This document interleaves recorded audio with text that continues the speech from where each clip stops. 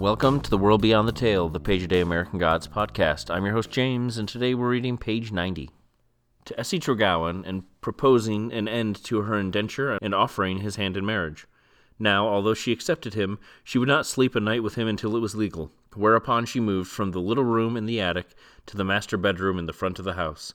And if some of Farmer Richardson's friends and their wives cut him when next they saw him in town, many more of them were of the opinion that the new Mistress Richardson was a damn fine-looking woman, and that Johnny Richardson had done quite well for himself.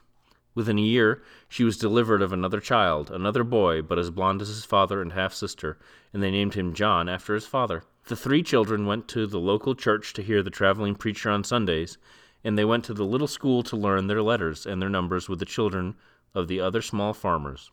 While Essie also made sure they knew the mysteries of the Piskies, which were the most important mysteries there were, red-headed men with eyes and clothes as green as a river, with turned-up noses, funny, squinting men who would, if they got a mind to, turn you and twist you and lead you out of your way unless you had salt in your pocket or a little bread. When the children went off to school, they each of them carried a little salt in one pocket, a little bread in the other, the old symbols of life and the earth, to make sure they came safely home once more, and they always did. The children grew in the lush Virginia hills, grew tall and strong, although Anthony, her first son, was always weaker, paler, more prone to disease and bad airs. And the Richardsons were happy, and Essie loved her husband as best she could. They had been married a decade when John Richardson developed a toothache so bad it made him fall from his horse. They took him to the nearest town where his tooth was pulled, but it was too late, and the blood poisoning carried him off, black-faced and groaning, and they buried him beneath his favorite willow tree. The widow Richardson was left the farm to manage until Richardson's two sons were of age. She managed the indentured servants and the slaves, and brought in the tobacco crop year in, year out. She poured cider on the roots of the apple trees on New Year's Eve, and placed a loaf of new-baked bread in the fields at harvest time. And she always left. And that's our page. So, the top of the page, the word cut is used in a way I wasn't familiar with. In this case, it means to ignore or to refuse to recognize someone, which is now considered an obsolete manner of using the word.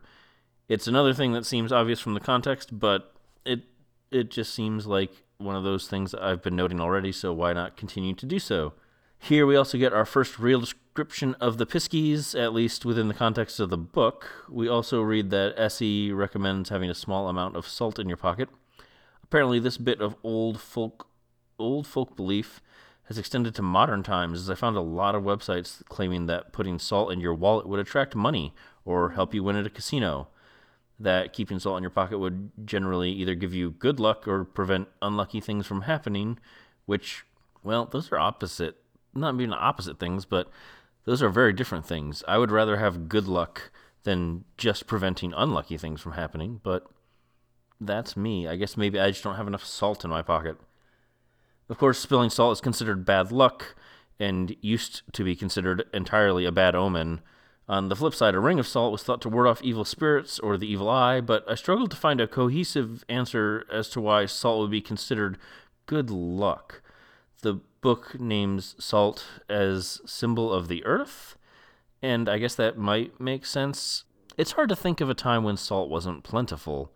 And so perhaps that's it. It's just that it was so uncommon that it was lucky to have salt. I don't know. I didn't find a good answer. If you know, please email me, though. Essie's husband, John, new husband, well, at that point, I guess it's a decade.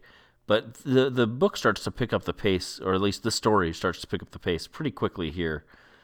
Before I read this book, I don't know that I knew that a toothache could lead to death.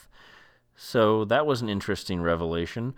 The infection in a tooth's abscess can infect other parts of the body via sepsis or other similar disorders. Sepsis is an immune response caused by an infection, so that's probably what happened. It says that John was buried beneath a willow tree.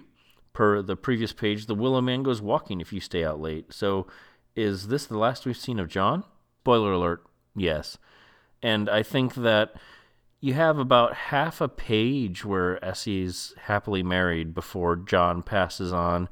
And to connect it back to Sandman, there's a moment in 24 Hours. I want to say it's issue 6, but it might be issue 5. Early issue, there's a serial killer, and he's killing the people in a diner over 24 hours, hence the title of the book. And one of the characters in the first or second page thinks that the true way to have a happy ending is to know where to stop telling the story. If we had stopped Essie's story when she got married to John, well, that's a pretty happy ending. But now John has died, and life's not done with Essie yet. We'll get to it on tomorrow's page, but I always think of that character and that scene because it's really relevant to a lot of Neil's books, and a lot of books in general, I guess. There's moments in several of his novels where if you stopped the narrative a little bit sooner, there would have been maybe a happier ending, especially Sandman. Sandman's got that in spades, but for the most part, I think there's pretty happy endings. I guess when we get to the end of this book in another 430 pages, we can discuss whether or not we think it had a happy ending. For now, though, you can get in touch with the show at theworldbeyondthetale@gmail.com or on Twitter at worldbeyondpod. Thank you to Julian Granganage for his version of St. James Infirmary Blues, which we use as our theme song. Thank you for listening. I'll be back tomorrow with another page, and remember, only the gods are real.